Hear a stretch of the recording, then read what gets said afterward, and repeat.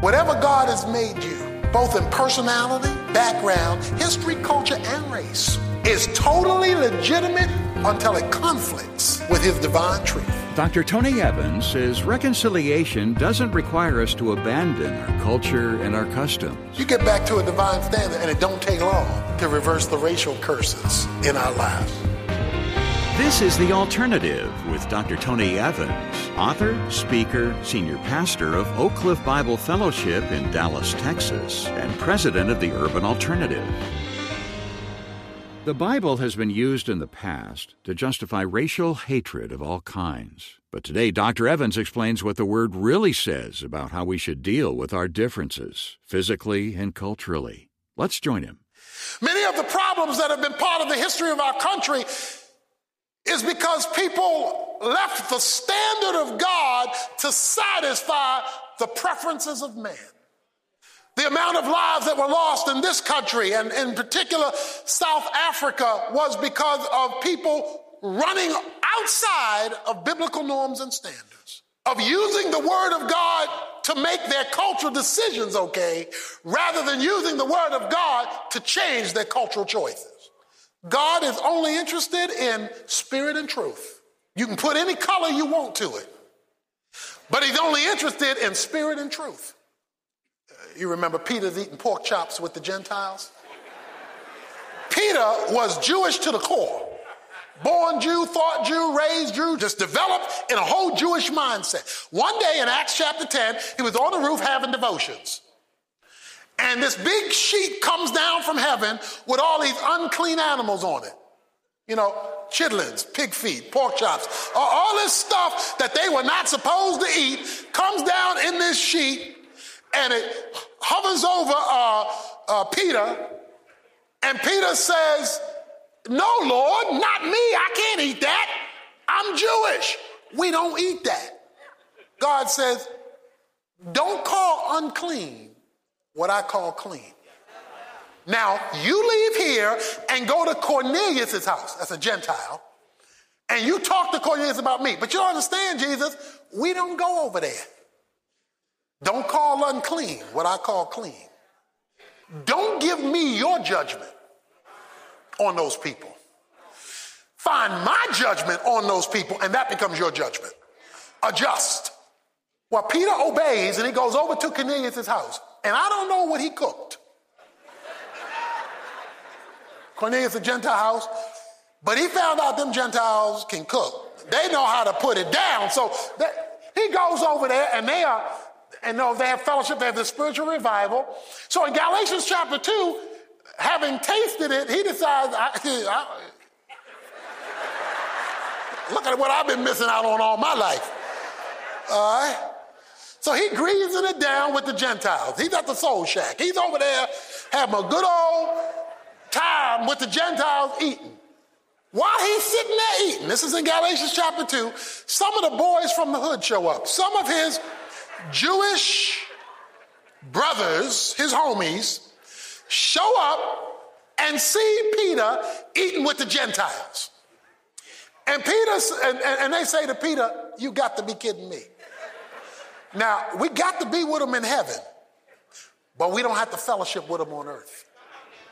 Now, you just forget this. The Bible says Peter got so intimidated by his Jewish brethren that he pushed back his chair and walked away from them. It says, and the rest of the Jews who were with them pushed back their chairs and left with Peter. Now, the reason they're leaving with Peter is because a mist in the pulpit is a fog in the pew. See, if the preacher isn't right on this issue, then you can't expect the congregation to follow. And one of the reasons why we've had this curse in our country for so long is that messed up pulpits have led to messed up pews. And so they all leave. Now, you can imagine how the Gentiles felt. We were good enough for you to eat with us till your folk came. Then when your folk came, you can't identify with us anymore. But while we were in private, you were singing, "We are one in the bond of love." While we were in private, you know, we were singing all this nice unity stuff. But as soon as this got a little public now, and you got to associate with me, you don't want that now. Now, Galatians 2 goes on to say that while all this activity was taking place, Paul came in for some pork chops too. Paul came in and saw what was going on. When Paul came in and saw what was going on, the Bible says that Paul condemned Peter before them all. In other words, you acting a fool in public? You messing with the word of God in public? You dividing the body of Christ in public? Well, then I'm going to confront you in public. How dare you? How dare you split up the body of Christ? How dare you make a physical decision based on that spiritual presupposition? You know better, preacher. Peter was confronted by Paul, and Paul told Peter, don't you dare ever make a racial decision that compromises a spiritual principle. No matter what racial group you are a part of, you always make your spiritual decisions first, and then you'll come up with greater racial success. So he confronts him. In fact, that's where my favorite verse is. I'm crucified with Christ. Nevertheless, I live. Yet not I. It's Christ who lives in me. The life which I now live, I live in the flesh by faith in the Son of God who loved me and gave himself for me. Peter, I don't first of all call myself a Jew. I first of all call myself a Christian, and then I apply it to my Jewishness. That's who I am. I am a follower of Jesus Christ. Now, race, adjust. You're not going to stop being Jewish. You're just going to be Christian Jewish. Not going to stop being black. You're going to be a Christian black. You're not going to stop being white. You're going to be a Christian white. You're not going to stop being Hispanic or Chinese or whatever your background is. It's just now all going to be informed by Jesus Christ. And he will set the agenda. So Peter had to adjust. Jesus in John chapter 4 has been baptizing more people than John. And they are out to get him. So when it says that Jesus had to pass through Samaria, he was going against cultural norms and standards. But the reason he has to pass through Samaria is that at 12 noon, there's going to be a woman who shows up at the well for some water. So we're going to be told that the reason he passed through Samaria is because of a spiritual need that was going to be present at a well. And so the first thing I want you and I to know is that spiritual needs must always override cultural differences. Jesus would not let the cultural biases of his own people get in the way of the spiritual responsibility to his Father. He would not allow what his race said to interfere with what God wanted. He says it was on the parcel of ground that Jacob gave to his son Joseph where the well was located. So evidently he wants us to know that this just wasn't any piece of water. This was a special piece of water given on the land that Jacob gave to his son Joseph. And why is that important? You see, the Jews didn't like the Samaritans because of racial history. And the Samaritans didn't like the Jews because of racial history. And you're going to see that in a moment come out even more blatant. But the Jews and the Samaritans both loved Jacob because Jacob was claimed by both groups as their spiritual father. In other words, when Jesus wanted to meet this woman from the other side of the railroad tracks, he chose common ground. He picked a place where they may not agree with each other, but they all would agree with Jacob. In other words, he met her at the place of agreement. Rather than starting with the differences, he started with what they had in common. And he met her at Jacob's well. And all of a sudden, there comes a woman, verse 7, of Samaria to draw water. So this woman comes to get her water, and Jesus says to her, give me to drink. May I have a drink of water? But the woman comes, and the woman says, when Jesus asked her for something to drink, therefore the Samaritan woman said to him, how is it that you, being a Jew, asked me for a drink, since I am a Samaritan woman. For the Jews have no dealings with the Samaritans. You see the problem? She says, are you really asking to put your Jewish lips to my Samaritan cup? I can't even believe you asking to fellowship with me. I can't even believe you're asking to interface with me. Jesus didn't stop being who he was to relate to somebody else. He didn't give up being a Jew to interface with the Samaritan. You see, the first thing you and I must understand is that God is not expecting you to not be what he created you to be. He just doesn't want who you've been created to be to get in the way of doing what he wants you to do. So Jesus says, well, if you knew, verse 10, the gift of God, who it is who says you give me a drink, you would have asked him and he would have given you living water. You have nothing to draw and the well is deep. Where are you going to get this living water? She didn't know what he's talking about. Living water? You don't even have a cup. He says to her, everyone who drinks this water will thirst again. But whoever drinks the water that I will give him shall never thirst. But the water which I give him shall become in him a well water springing up into eternal life. In other words, if you drink what I'm telling you, it's going to change your life. It's going to give you salvation. It's going to give you forgiveness. It's going to give you a brand new life. So you got a Jew who's going to offer a Samaritan eternal life. It was his willingness to relate to her as a person that gave access to her as a being with a spiritual need. Well, he's talking to this woman. He tells her that, God has a standard and God's not looking at your color first. He's looking at spirit and truth. If you don't have those two things right, then bringing race has got nothing to do with nothing. Well, she said, like a lot of Christians say in verse 25, she said, I know when Messiah comes, he gonna fix it all. When Messiah comes, it's sort of like when we all get to heaven. Okay? When Jesus comes back, he gonna right all these wrongs. Jesus said to her, I'm already here. In verse 26, we don't have to wait till we get to heaven to fix this. We don't have to wait till we get the glory to turn this around. The Jesus who you think is going to fix it in the future is already here right now. It doesn't take that long. Dr. Evans will return with the rest of the story in just a moment. First, though, if you're ready to start making a real difference in the effort to break the curse of racism in our culture, we put together a special package of resources to help you. It includes Tony's current 6-message series, Faith, Hope, Unity, a tribute to Black History Month, as well as a brand new book. It's called A Survey of the Black Church in America, and it's a fascinating and informative read where Dr. Evans explores the collective historical aspects of African American churches in our country, but also shares eye-opening incidents he's personally experienced as a Black believer from the time of the Civil Rights Movement to today.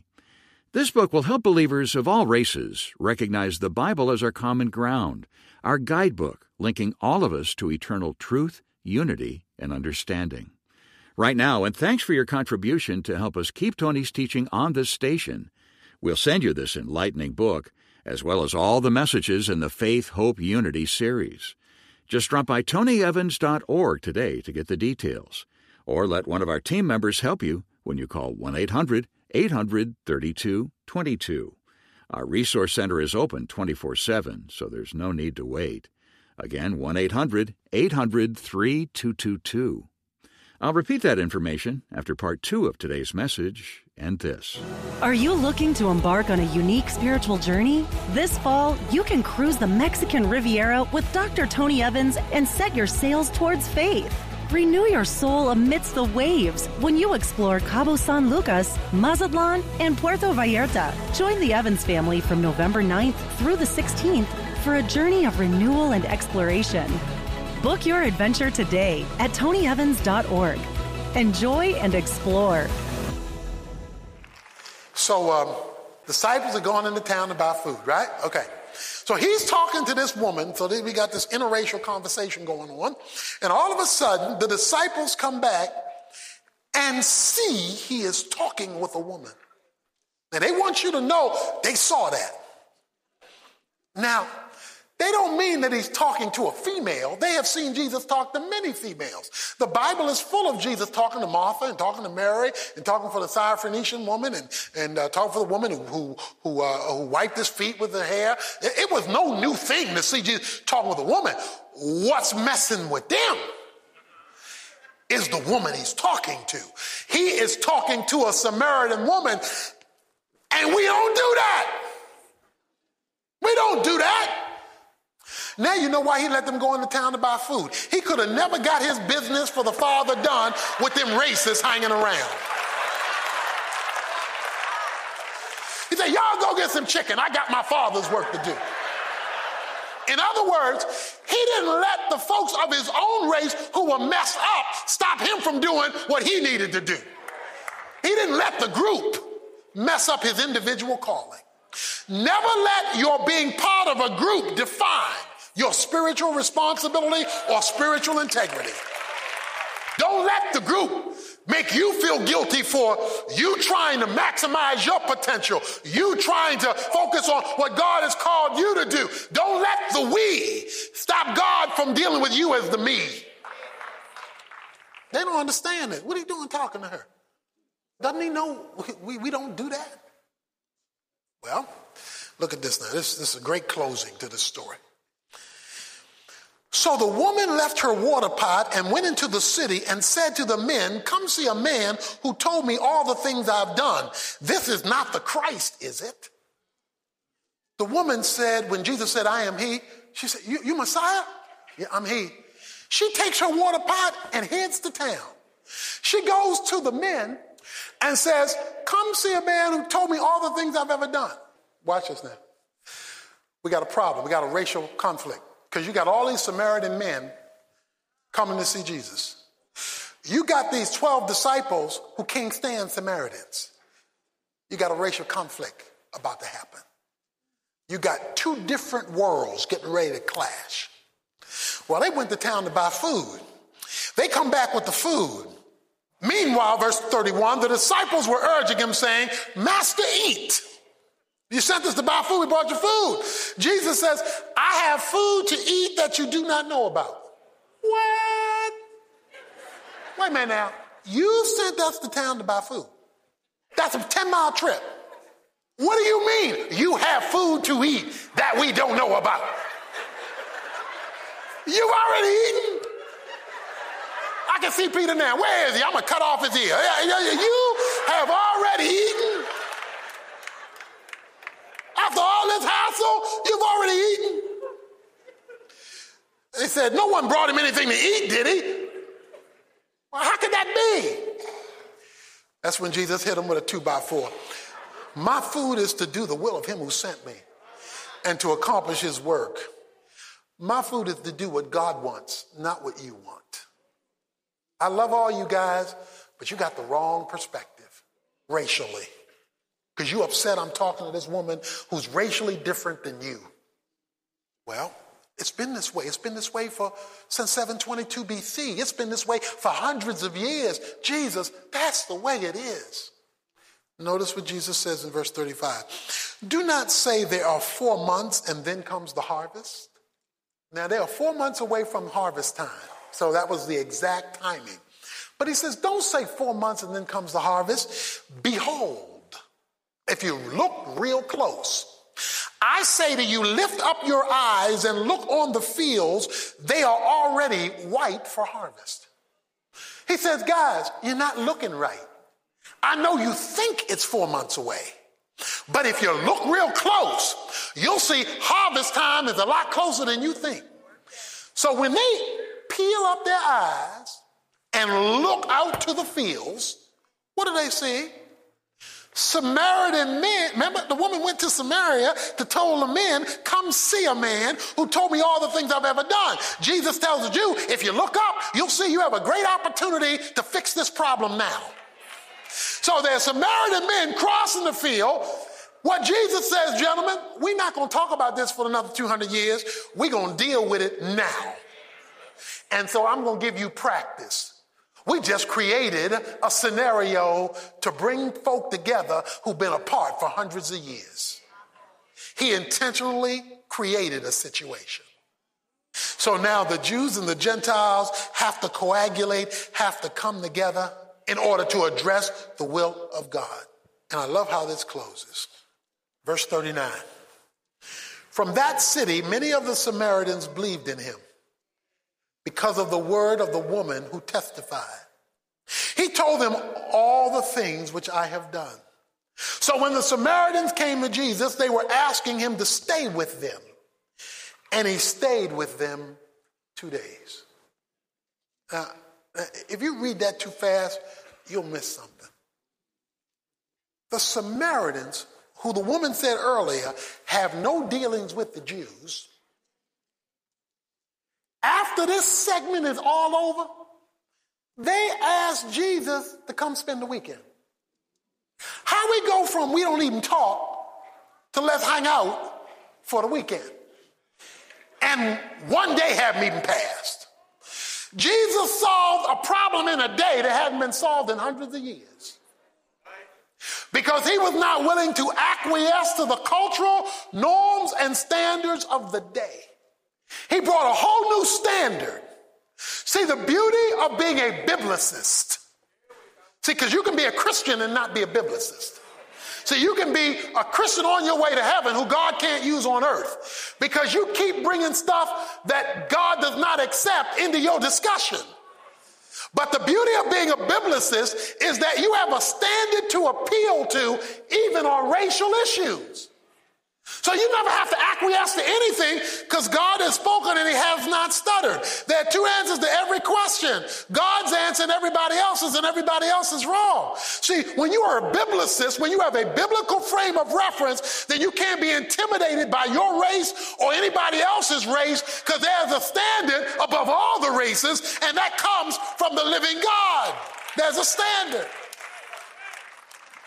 So whatever God has made you, both in personality, background, history, culture, and race, is totally legitimate, and you're free to explore it all until it conflicts with his divine truth. Once it conflicts with that, it must be condemned, even if the whole race is wrong. Just because it comes out of your race, don't make it okay. It's got to be in agreement with the word of God. Then you're free to express it through your race. Through your music, through your songs, through your history, through your heritage, through your dances, through your cultural expressions. The question is, does it disagree or agree with a divine standard?